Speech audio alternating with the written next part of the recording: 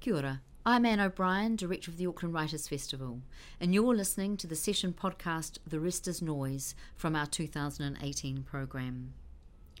The cultural critic Alex Ross is most widely celebrated for his 2007 book The Rest is Noise, Listening to the 20th Century, a landmark history of music since 1900. He has also published Listen to This, a collection of his writings for The New Yorker, where he has been the music critic since 1996. For the magazine, he covers classical music from the Metropolitan Opera to the downtown avant-garde, and he has also written on pop music, literature, history, and gay life. In 2008, he received a MacArthur Fellowship. Ross speaks with Fergus Barrowman in a session presented in partnership with Chamber Music New Zealand. We hope you enjoy it. As the world's preeminent or an early historian of flying nun in an expressway, it must be great to go back to the source. Yeah, well, this is, first of all, it's lovely to be here, and thank you all for coming. I do have this somewhat eccentric viewpoint on New Zealand because I was an imaginary tourist here all the way back in my college years when at my college radio station there was a really devout cult of New Zealand music there, and I was indoctrinated into it. We can get into the vagaries of my development of my musical taste, but this was really some of the first popular music that I ever kind of really took seriously and took to heart, having grown up with classical music and being very much a snobbish purist earlier. And so yeah, these bands, I mean the Clean and the Verlaines and the Tall Dwarfs and the Bats and the whole rest of them, it's some of my favorite music. I mean, it remains some of my favorite music, and so it's quite exciting to be I here actually at the source of it. do want to get a little bit into the vagaries of the development of your musical taste, because I'm hoping that you'll now say that New Zealand was critical to that process. That's my nationalist question. We'll get it over with. Right. Well, it was in a way. I mean, just to explain, serving water here for everybody. Does anyone want one here? There's a third glass. Fight for it. Yeah, I mean, it sort of went like this. I mean, I just from a very early age, I was attracted to classical music in a very instinctive and obsessive way. And my parents weren't musicians, but they loved classical music and had a nice record collection and took me to concerts. But they didn't really force it on me. I just kind of glommed onto it. And up until age 17 or 18, this was just the only music that I listened to, and it was sort of pre-20th century classical music as well, or maybe I ventured as far as Sibelius, kind of 1920s. So when I got to college, this great voyage of discovery began, and first it was going through the entire 20th century and learning decade by decade, and the explosion of stylistic possibilities in the 20th century, including the avant-garde, the post-war avant-garde, Ligeti and Xenakis and Stockhausen and so on. And then there was this crucial point where I was interacting with other people at the radio station, because I was exploring all this through the medium of a radio show called Music Since 1900, which was a title blatantly stolen from Nicholas Slonimsky's brilliant kind of chronological encyclopedia of 20th century music. And then sort of other people at the station in the jazz department and in the punk rock area started sort of giving me music to listen to that sounded like the kind of crazy, noisy post-war avant-garde music that I was very into. So my jazz friends had me listening to Cecil Taylor and Ornette Coleman and Albert Ayler and so on. And the punk rock people led me to Sonic Youth and Pere Ubu and sort of the noisier end of post-punk rock. And then there was the point at which I began to, at first it was kind of sort of dumbed down Theodor Adorno kind of mentality, where sort of only dissonant, only kind of noisy music was permitted, and everything else was crass and commercial. And so if there was just even a little bit of melody to it, or if it was sort of more widely popular, I would reject it. But it was actually the New Zealand bands. It was some of the first really melodic and lyrical, kind of more straight ahead pop music, rock music that I allowed myself to listen to, and I just hadn't been listening to the Beatles and just all the basic stuff, So this was really my entree into mainstream pop music. So you listened to the Beatles through Chris Knox. Absolutely. Yeah.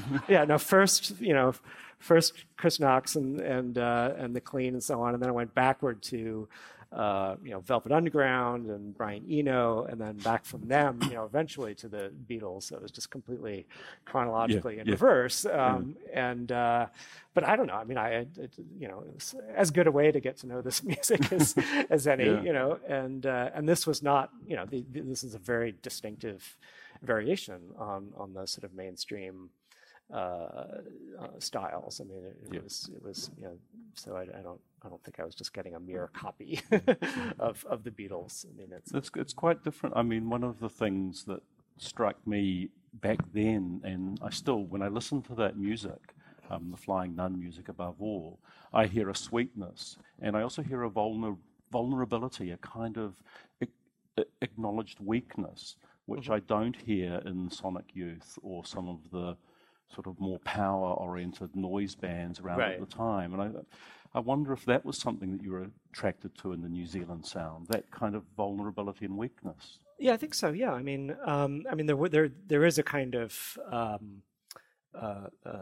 guardedness, kind of using that sort of wall of sound as a kind of shield, emotional shield. And when you take that away, it's interesting how my sort of punk rock bred friends, most of the music that they listened to was edgier and sort of had just more of a sort of harshness, whether it was dissonant per se or not. And the New Zealand music was somewhat exceptional because of the sweetness, because of the sort of straightforwardness of its kind of melodic appeal, and also the vulnerability of the emotions. And so I've always wondered, well, why were they kind of permitted to be allowed into their canon? And I think partly just because it was so far away that it was somehow just in this other universe, and therefore kind of permissible.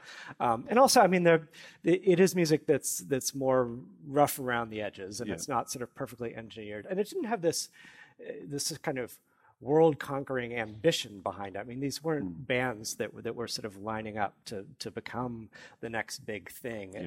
Some of them probably did have those ambitions, but there was a kind of, the music seemed content to be itself, and I think at that moment for that our generation of people, there was something very satisfying about its lack of this kind of world-conquering urge. How was it going to Bill Doreen last night after all these years? I mean, could you hear continuity there? Oh, absolutely. Yeah, I went to see him at the Audio Foundation, and he was actually.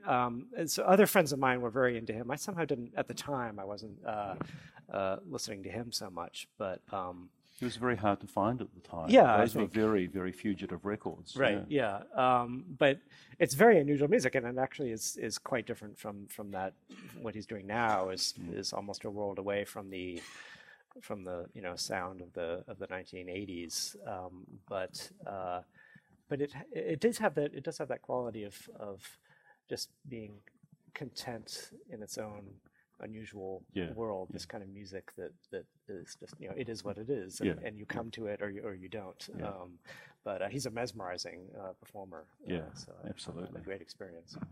So in Listen to This, the essay about your discovery of rock music, you refer to it as crossing borders. Though that struck me slightly inaccurate, because your desire, I think, is much more to obliterate borders, to throw them down and have them not there separating musics from one another. Is that a sort of an ideal you hold? I don't know. I mean, I think each kind of music, each genre of music has, in a sense, its geographical center. I mean, not geographical in the sort of literal sense, but I mean, it's as if sort of music gathers around urban centers, and it's sort of its identity is formed at this kind of urban center. But then when you get onto the outskirts, you can have a kind of music that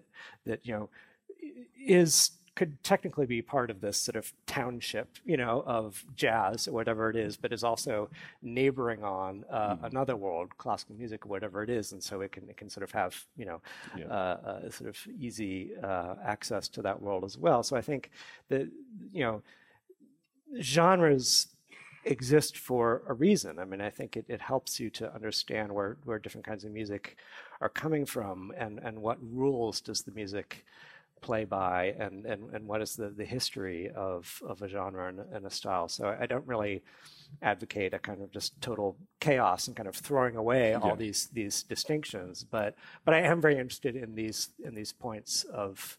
So I mean, I do believe in this idea of borders, and you can sort of cross from one region to another, and there can be kinds of music where ultimately it doesn't make sense to classify it according to sort of one world or another.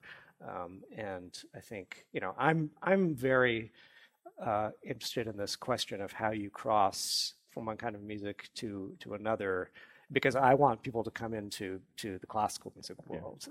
And I think when I talk about my journey out of classical music into sort of other kinds of music, I'm thinking about how people can make this genre going on the road in the other direction, and I know lots of people who've done that, and as I got to know pop music history just completely sort of going backward in time from bands of the 1980s, people have got to know classical music by starting with Steve Reich or Xenakis or whatever it is that first catches their ear, and then maybe moving back in time to and Schoenberg or Sibelius and Mahler, and then eventually they get to Beethoven. But I think this is a very valid way to enter. Yeah. So there's a thing for the audience there in crossing borders and following those connections. I also find that some of the most interesting music for me is in that connection. So some of those American jazz musicians like Vijay Iyer and Tishan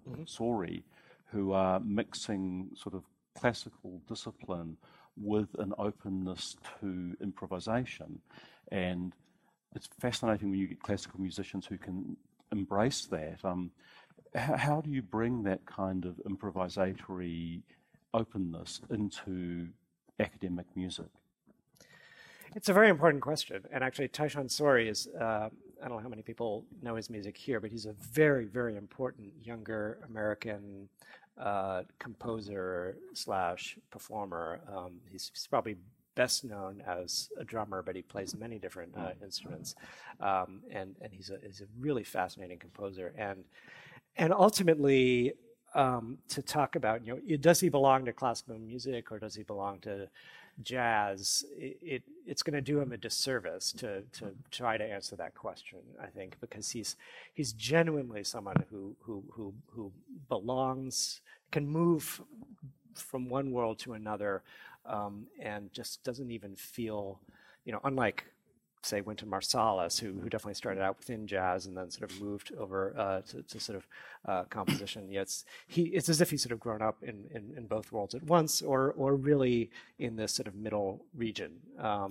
And I think that's something to watch for. And I think there could be a kind of music that sort of is growing in terms of what he's doing and what a bunch of other people are doing that almost makes these questions seem quaint, about, are you crossing from this to that and that to this, because it's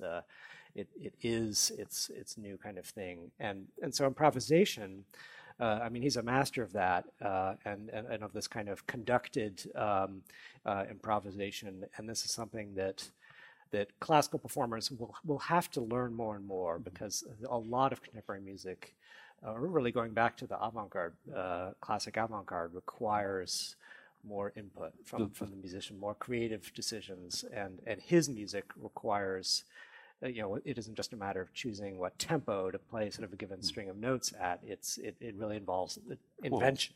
Those scores, which are charts of symbols, which Yeah. require almost pure invention from the musicians, Exactly, they must be very yeah. frightening to some people. It is for certain academically trained people, where almost from birth they've been trained to be obedient to the score and to sort of subject yourself to the instruction of the score. It is frightening, but we need to, I think, change the whole conservatory system to have a more creative mentality from the very beginning. Well, that's something else you've written about, the way that recording, the invention of recording and the rapid spread of recording changed classical performance techniques, so that the kind of individuality and improvisation and swagger, I suppose, that you would get on the stage disappeared in the 20th century as musicians were trying to aspire to an ideal which their audience had all learned from recordings. So do you see this as actually correcting a century-long mistake and taking the music back where it should be? Yeah, to some extent, because what happened was that recordings standardized performance in all kinds of ways.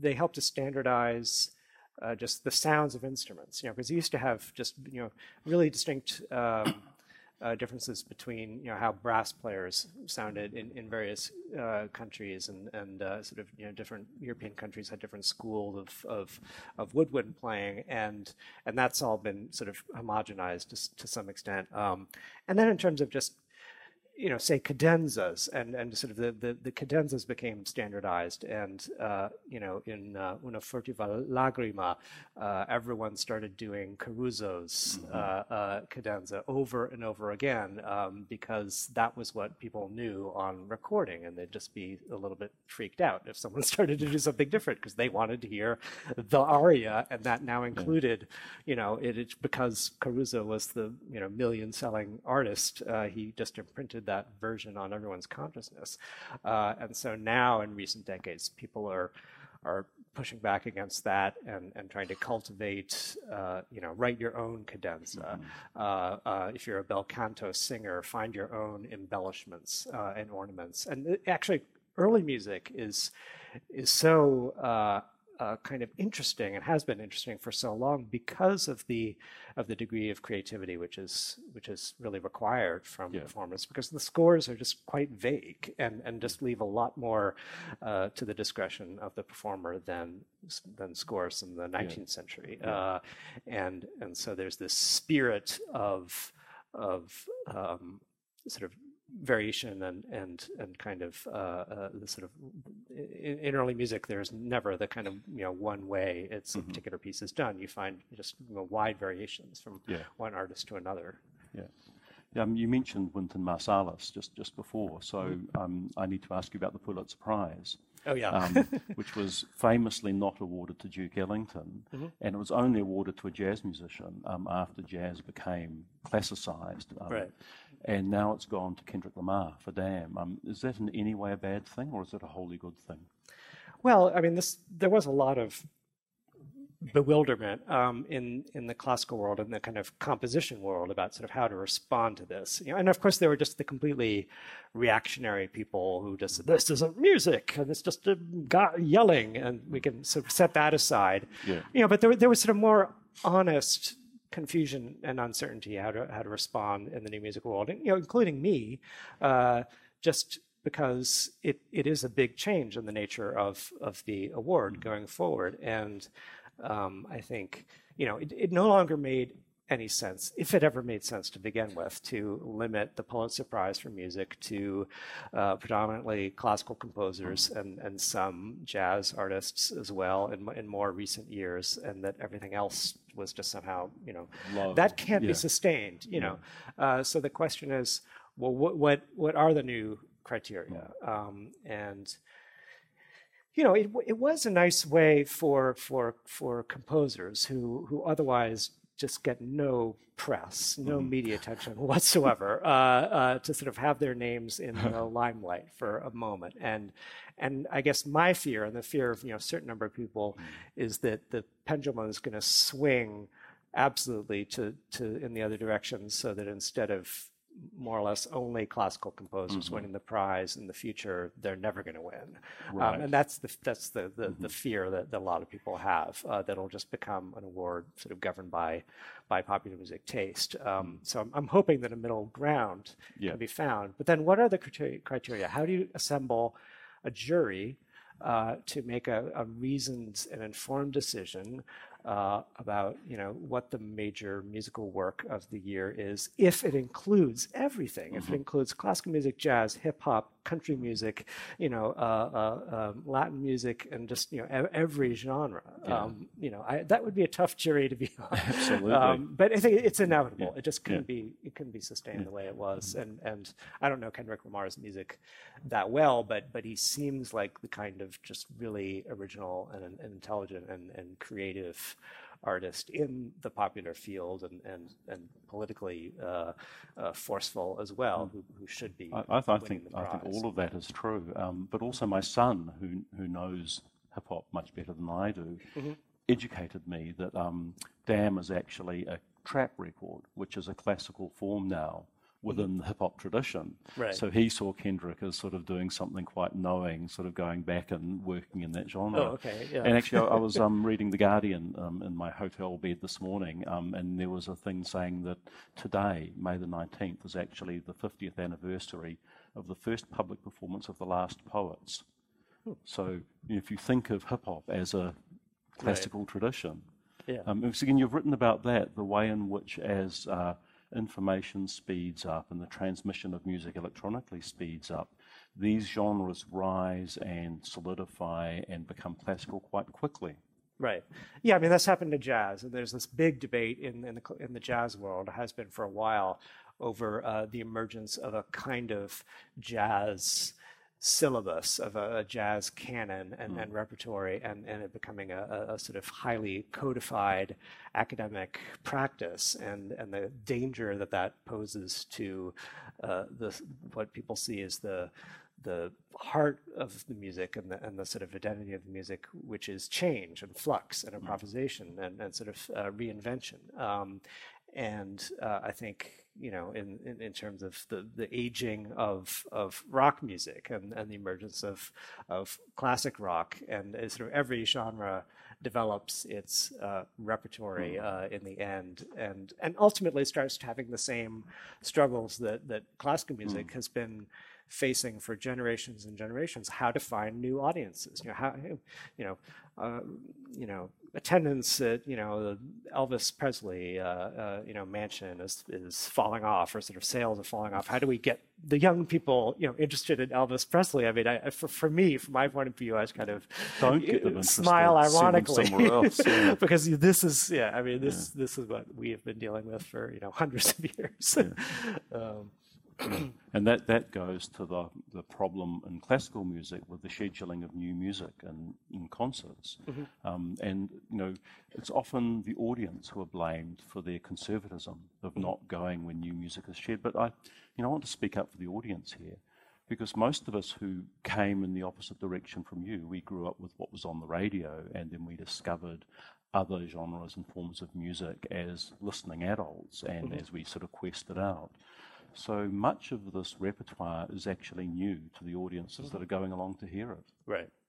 Yeah, that's a very good point. And it's just such a struggle for classical music organizations to find the balance between the new and the old. And I think so many people on the inside of these institutions would like to be doing more new music, and they just find all kinds of barriers in the way in terms of marketing and sort of attracting audiences. And also the musicians can be quite reluctant to learn difficult new scores when they already have just a pile of repertory to keep up with. And I sympathize with the struggle. I mean, I'm the kind of critic who's always urging more and more new music, but I do recognize the realities, and actually you often can't really understand what a contemporary composer is doing until you realize what the tradition is that he or she is drawing on. So learning the repertory is absolutely a necessary part of the process of keeping up with the new as well. Absolutely. So this, I think, takes us quite nicely to The Rest is Noise, which I think is a fabulous book. But I want to put it to you that it's also quite a conservative book. You know, as a canonical history, telling a story through 100 years, protecting the classical tradition by opening it up at the edges to other influences coming in. Do you think that's a reasonable description of one of its intentions? And if not, what was its intention? I don't know if it was an obsession to begin with. I mean, I'd been so absorbed in this music for so long, you know, since my university years. I'd been preaching it, you know, I'd been on the radio. It really began with just interaction with friends, sort of urging this music on friends, and then on the radio to an extremely limited, you know, listening audience, and then becoming a critic and starting to write about it. It was just always my mission to, you know, I felt I'd made such a rich, enriching voyage of discovery in terms of discovering this music decade by decade, and just sort of letting go of my preconceptions and my just blind spots, and coming to terms with this whole expanse of music that I just, you know, wanted other people to have the same voyage of discovery. So that was the starting point of the book. In terms of a sort of deeper ideological agenda, something that I very much wanted to do was not to take sides so much between the modernist, progressive, avant-garde narrative. That sort of the only line of development that really mattered was, you know, Schoenberg and Stravinsky to Varese to Stockhausen and Boulez, the kind of march toward atonality and the march toward everything that came after that. Sort of that narrative on the one hand, and then the other narrative involving the more quote-unquote conservative composers who tended to have a wider popular following, Shostakovich and Benjamin Britten and Copland and Sibelius. I loved all this music, and I wanted to sort of mash it all together and try to find a narrative that would encompass it all. I don't think you mashed it. I think you braided it very nicely and kept those strands separate. One of the revolutionary things in the book, I thought, was the space given to Sibelius, the kind of restoration of that kind of expressive and emotional music. Yeah, but also, I mean, he was just a very daring and original composer. I mean, at a quite early age in the Kalervo Symphony, he's abandoning some of the basic formal logic, which had been governing music for a long time, and creating this kind of open-ended sort of landscape music where it's a kind of a musical cell just starts repeating itself or sort of slowly mutating, and he's just throwing everything else out the window, and it's this very intuitive approach, and so I think he's enormously original in that way. But at the same time, yes, he didn't go down that route following Schoenberg, and I think Richard Strauss was very much the same. He was very original, very inventive, but ultimately pulled back from the brink of atonality in that sense. And I wanted to have all those composers be just taken equally seriously as the heroes of of modernism. Yeah. Mentioning Strauss, The Rest is Noise opens with that wonderful scene with the world premiere of Salome, which was big news. It was a huge cultural event. Can you see serious music 100 years later having the same kind of impact? Well, it's not going to happen in that way, because at the turn of the century, these composers were enormous cultural figures. Strauss and Mahler and Puccini were pop cultural phenomena. You know, the example that I like to use is Puccini sailed to New York, and his boat was caught in fog for a day or two outside of New York Harbor and couldn't sort of make it all the way in. And this was a headline in the New York Times: Puccini's boat stuck in fog. This was just his every step, was news. And what makes something like Salome such a sensation is, he was an already celebrated composer, world famous composer, who takes this quite daring step, dealing with very scandalous material, and the musical material of Salome is well on the way toward atonality, and actually the score had a huge influence on Schoenberg. So there's this sensation of the it's somewhat equivalent to what happened when Bob Dylan, the sort of famous folk music musician, takes the step toward electric rock or the sort of later stages of the Beatles.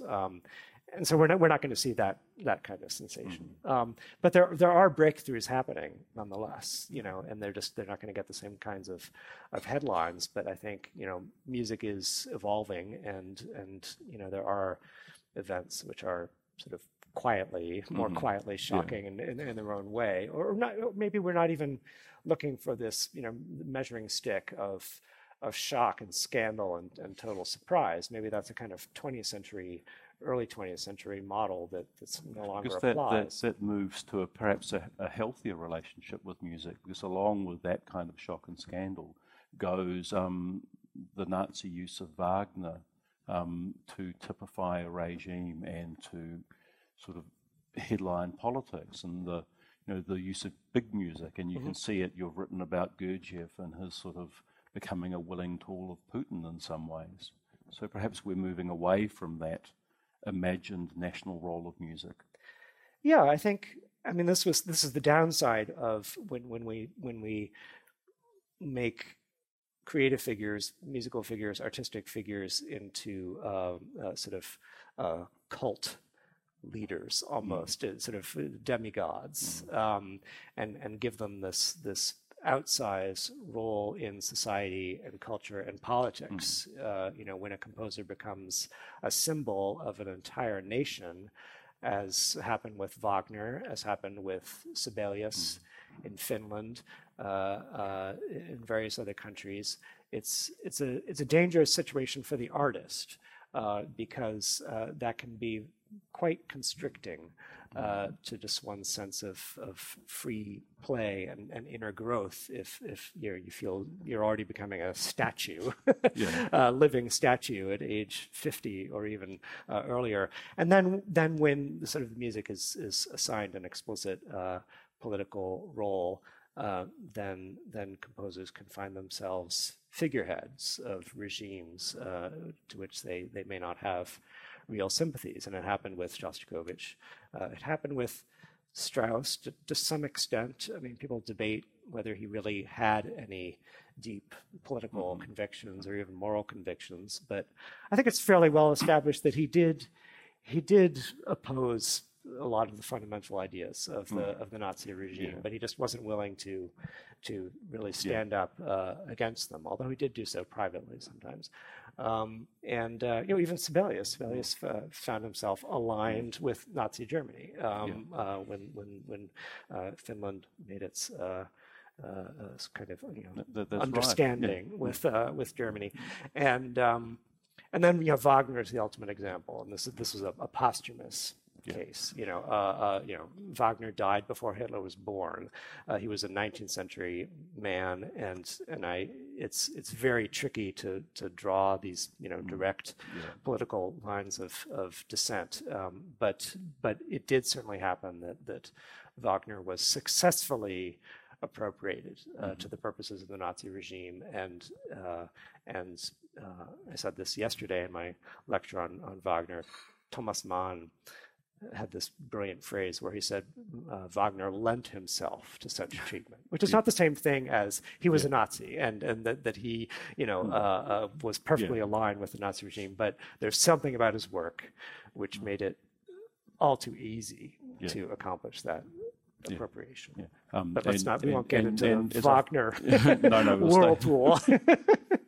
But Sibelius, as I was saying the other day, was also appropriated by New Zealand, as Peter Walls has written, for the tourist film, This is New Zealand.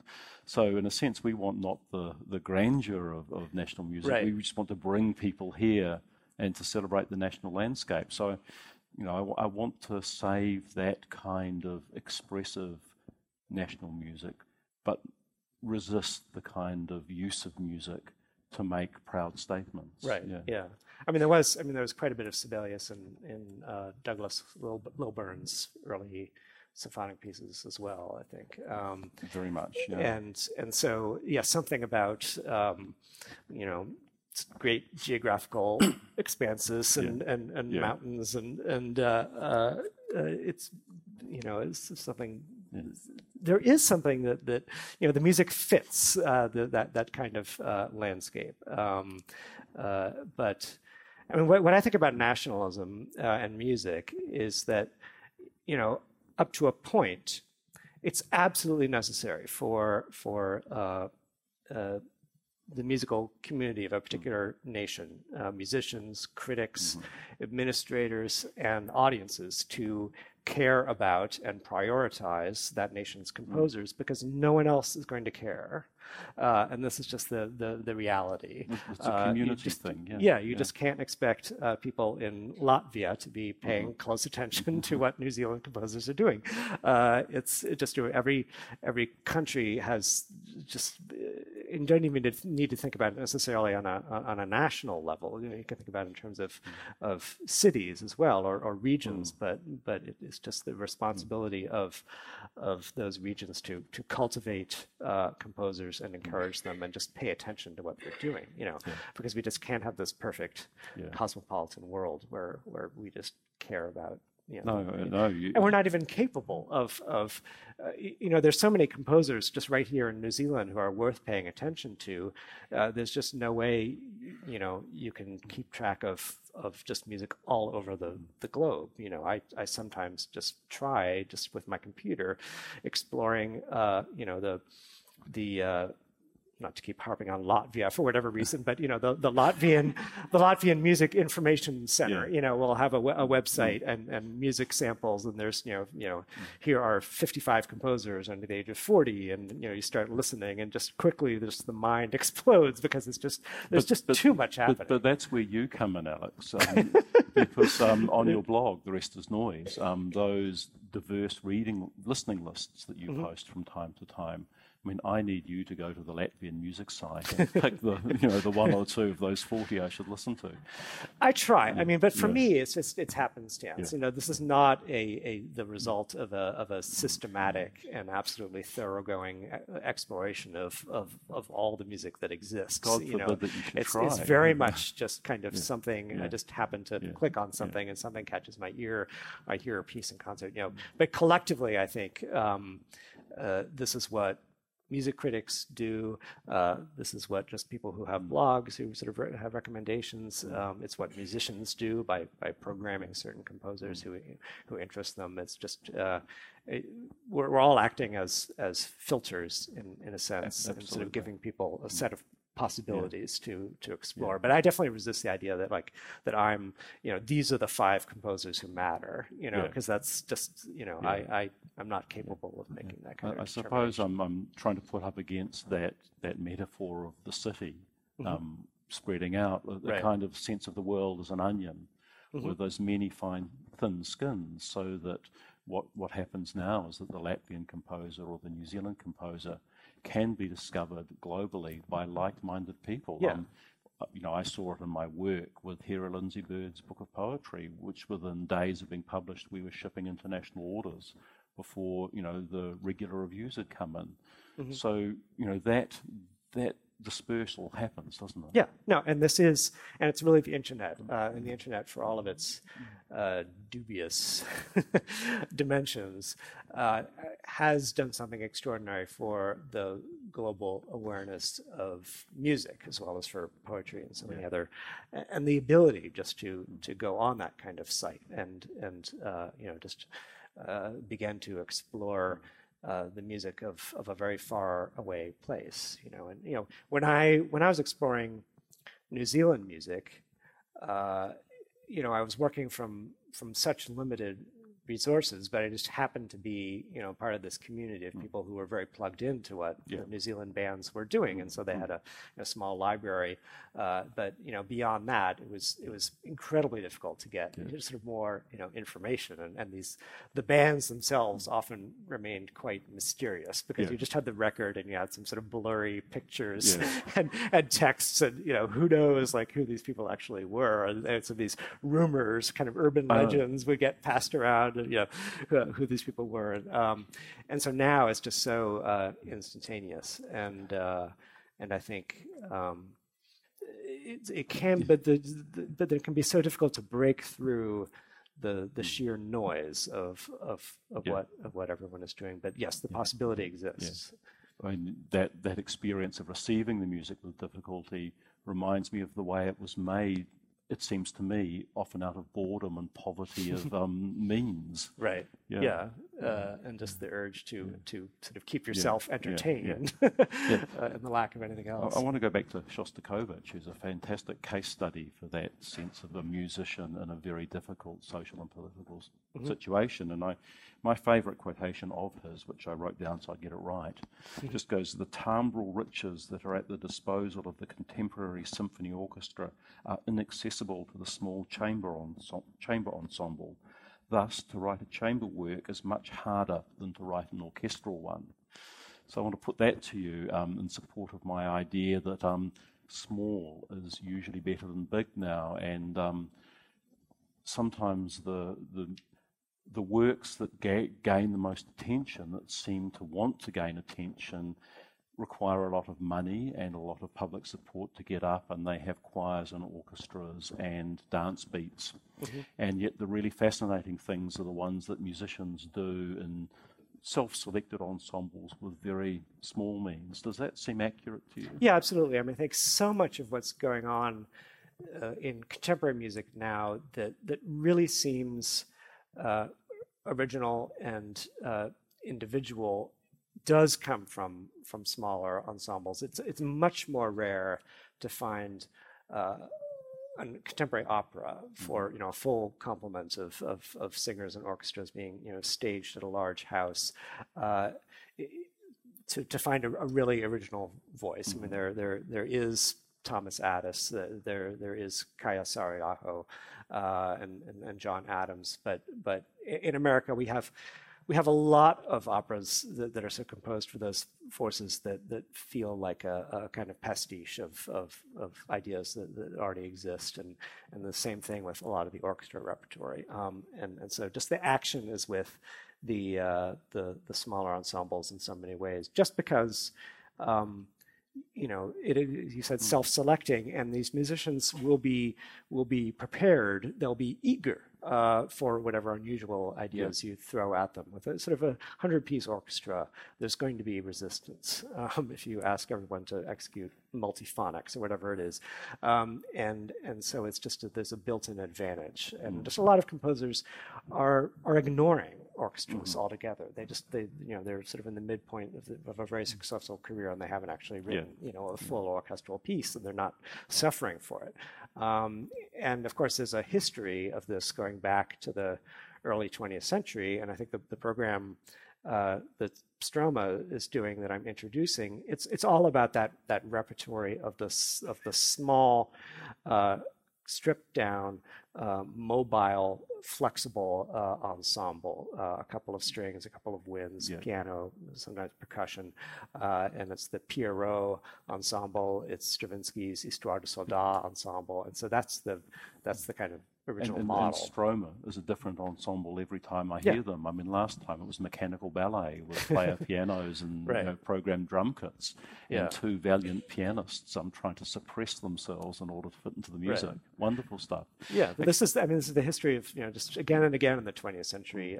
You find important breakthroughs happening with these with these sort of ad hoc ensembles that are sort of ready to go and ready to sort of project a composer's ideas, seize upon it, and execute it. The same thing happens with Steve Reich's ensemble and Philip Glass.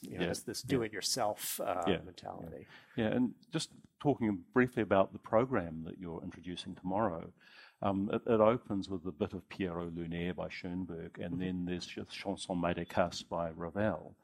And it strikes me that they're both revolutionary works, and yet to most listeners now, Pierrot Lunaire still sounds alien and difficult and forbidding, whereas the Ravel is approachable. It's something we can, we're sort of familiar with its idiom. So why do you think that happened in history? Well, people see the name Schoenberg and they get nervous, and I think that, and it's fascinating. I've seen audiences walk out of Schoenberg performances, or just not even show up to begin with, sort of their empty seats because they've just decided.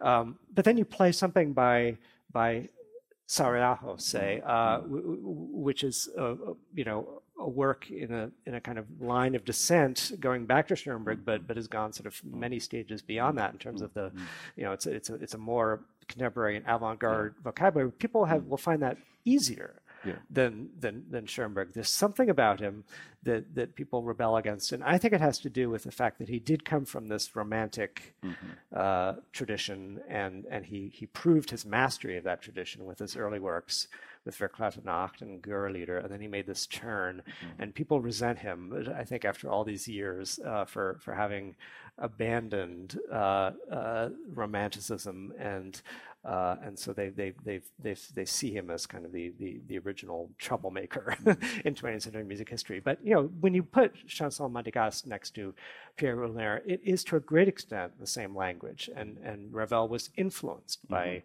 Pierrot Lunaire, both in that piece and in his Mallarmé songs.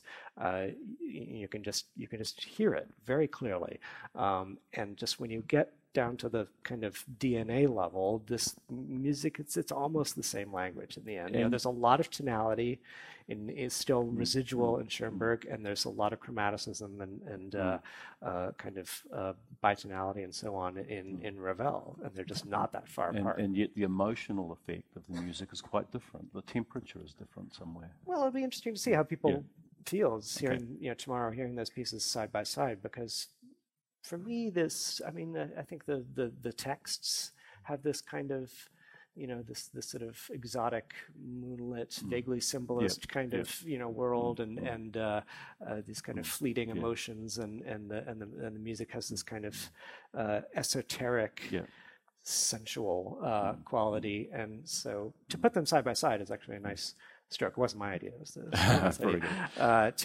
to find this common ground, because people do still see them as far apart. Yeah, I'm going to open for questions in a moment, so think of your questions. But I want to just talk about writing about music, because you're writing, and you speak so beautifully about it just now, and when you were talking about chord structures and Wagner yesterday, and the sort of physicality of those things. Is it difficult knowing that you're writing for very well-educated and obsessive audiences and an untrained audience who's going to respond impressionistically? Right. That's the challenge I felt from the beginning, because I want to keep both of those groups interested, as sort of both the specialist who knows more about Mozart than I do, and the listener who has sort of barely kind of heard, Eine kleine Nachtmusik or something, and just to sort of say something that is of interest to both. And so there's a kind of a zigzagging quality. I don't do this too consciously or deliberately, but just for my own purposes, I like to anchor the writing in something concrete, and that means a moment of technical description and just naming the chord. It just grounds the discussion for me in the same way that if you're describing a painting, in prose, it helps to say, there's the color red on one side and yellow on the other, just to name the materials. And with music, that does require, a little bit of the technical vocabulary. But I always feel I can get away with it if I don't if it's relatively limited, and so if people feel unsure about the vocabulary, it's like sort of skating across some thin ice, getting over to the other side without plunging into the icy cold waters of triads and half diminished sevenths and so on. Right. And then I, what I often do is I use a technical term and then I immediately have a kind of metaphorical paraphrase. So if I talk about trombone glissandos, I say, sneering trombone. Exactly. Kind of you pair the technical word with the impressionistic. Exactly. I mean, do you think your writing was strongly shaped by developing as a journalist rather than coming from academia? Do you think that was of great value to you? It was. I mean, strangely enough, I wasn't interested in journalism until I started doing it for a living. Because, when I was in high school, when I was in university, I didn't do the school paper or anything like that. I did do the radio station, and that actually was a form of journalism because I was talking theoretically to a wide audience, even if it was ultimately only 3 people, and explaining things and then sort of offering thoughts. And I started writing reviews, sort of little CD reviews that we published with our program guide. But with journalism, I actually really had to make it up as I went along, and found it a struggle because initially, actually, I wanted to be a lot more technical, and I found it bothersome to have to explain things. And then I began to discover the pleasure of finding the paraphrase, the kind of tidy explanation that it is a little bit elegant and it's not sort of merely a kind of dictionary definition. And so I started taking pleasure in that. No, and I'm going to look for hands, so please wave. Oh, we've got one right here. Is there a microphone coming? Oh, okay. Oh, the microphone is a fixed microphone at the back. Thank you. Actually, just while they go to the microphone, can you say? I mean, the New Yorker must be a heavenly home for you for 20 years now. It is, yeah. What's it like? I'm incredibly lucky to be there. It is an atmosphere where the writer's interests and the writer's passions really count and really drive the content of the magazine. Of course, we have marvelous editors and they have very good ideas about pieces, but ultimately, if at the New Yorker you just really feel you have to write a particular article, you get to do it.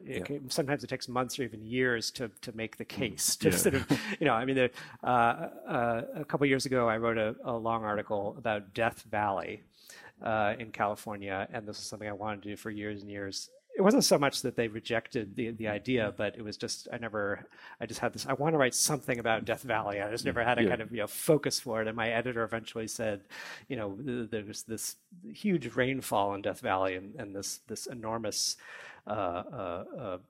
bloom of flowers in an ordinarily barren terrain, and he realized this could be the sort of jumping off point. But that's the wonderful thing about the magazine is you get ultimately to sort of you're not told what to do. Fantastic. A question back here. I've got a question, Alex. I'm the non-Aryan member of the New Zealand Wagner Society.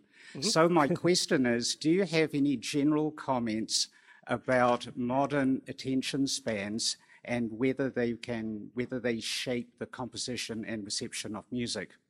The background to this is that I listen to both Indian classical and Western classical music, where the symphonic development in both lasts from 1,000 to 10,000 bars.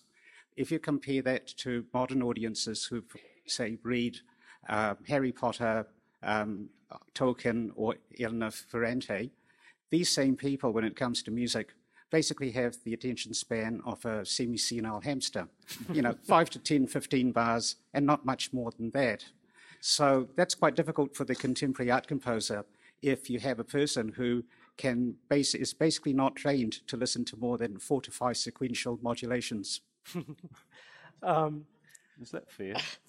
No, that's actually, I like the way you frame that because, because the way you said, people do have the attention span for a very long book, for, like a 3.5 hour long superhero movie or whatever it is. It's not that sort of biologically the species has devolved to the point where people can't pay attention for that long. It's just when it comes to music, yes, there is, I think, because of the song structure of pop music, people expect a sort of musical narrative to take place really within a few minutes, and they get nervous. They're not trained, as you said, to deal with a much longer narrative. They can do it, but they just need to develop a kind of. And yet the song structure of pop music is also the song structure of Schubert. Yeah, of course. That was there long before mechanical reproduction. Absolutely. Yeah. It's just that in classical music, there are these, the song structure has existed alongside sort of, these much broader structures, and in various, world music traditions, you have improvisations that go on for an enormously long time in some cases, and people become swept up in that, and those who are steeped in those traditions can just immerse themselves completely and hear the variations and development. And I think, in the sort of the Western tradition, in the kind of culture that's been sort of governed by pop music in particular, people are too confined by that short structure. And they need skills to be able to sort of follow longer. And yet, in music, as in books, there is a craving for long forms, and you can see it in Max Richter's success. You can see it in trance and drone music, and I think people do, when they find them, if they're willing to go there, they particularly love those things that actually break them out of that fractured concentration span and Einstein and the Beach. Time. People just find themselves sitting for hours. Sorry, question here. As part of the senile hamster generation coming in at 23 years of age, that really it kind of reshaped my question, because I'm interested in accessibility and the pervading elitism, which, if one looks around this room, I don't mean to make any judgments, but everyone is about twice my age, white, and probably middle class. I fit those two last boxes too, but given the history of what we sort of call classical music and how it actually used to be appreciated by much more diverse audiences, how do you, as a journalist and critic, think we can refresh, make that happen again? Because as somebody who sort of tries to move in activist circles, the minute you sort of say that you enjoy classical music, you're siding with the elite, and right. I don't know whether I didn't frame that very well, but perhaps you got the gist. Well, I mean, I tend to rebel against this automatic, I feel like it's sort of unthinking association between classical music and the elite, because, in the pop music area, you have just gigantically wealthy people sort of putting out cultural product with the aid of huge transnational corporations, and then performing in stadiums where the tickets, certain seats sell for $1,000, and this is this sort of massive apparatus which has its very kind of exalted elite and sort of this sort of built-in inequality, and yet it all managed to sort of pass itself off as we're for the common people, and the Silicon Alley billionaires show up in their $1,000 seats wearing jeans, so it's they get a pass. So I reject that, and yet I see the history and I see the perpetuation of the image, and there is a lot of conservatism in classical institutions. I'm not sure I agree that the classical music audiences are less diverse than they used to be, maybe in economic terms when tickets were cheaper. I'm not, right. In terms of ethnic diversity, I think we have actually the global audience for classical music is more diverse than it was in the year 1800, and so we're actually part of the way there. But I think there needs to be much stronger effort to diversify. Who's playing in orchestras, who's singing in operas on stage, who's getting played, what composers from the past are we choosing to represent? There are female composers, there are African American composers and composers of color that we can find in history that we can place on programs without abandoning quality and so on. And we're beginning to make some progress there, but much more needs to be done.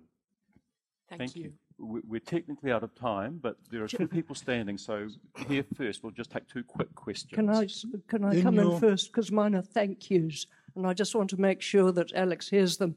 Thank you very much to the Writers' Festival for taking a music critic, and one of the best ones in the world, so seriously that he was brought out for this occasion in a country where we are getting rid of our newspaper music critics as fast as possible. So I think that's a wonderful thing.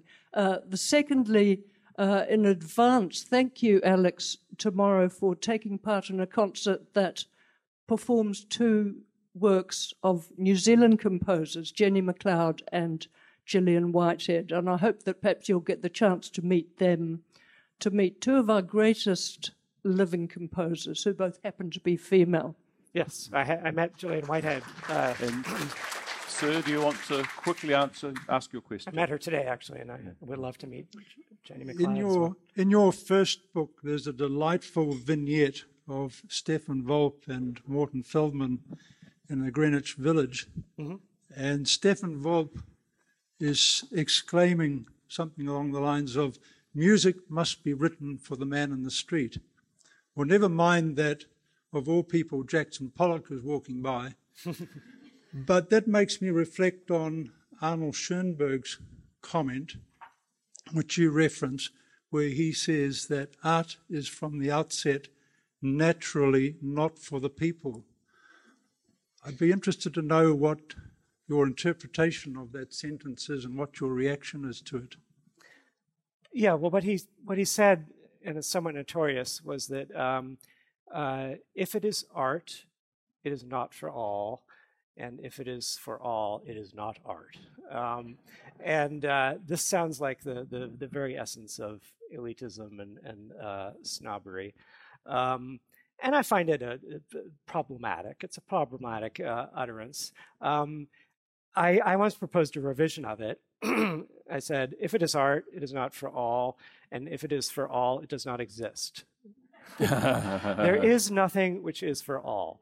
Beyoncé, whatever the most famous figure you can think of, you go walking through the streets of New Delhi or Bangkok or somewhere, and you'll find a whole lot of people who couldn't care less. And this music is all art is an acquired taste. So that would be my kind of revised version of Schoenberg. Excellent. Okay. Well, thank you. You've been listening to a podcast from the 2018 Auckland Writers' Festival. You can find a range of other festival talks, interviews and discussions on iTunes and SoundCloud and on our website writersfestival.co.nz.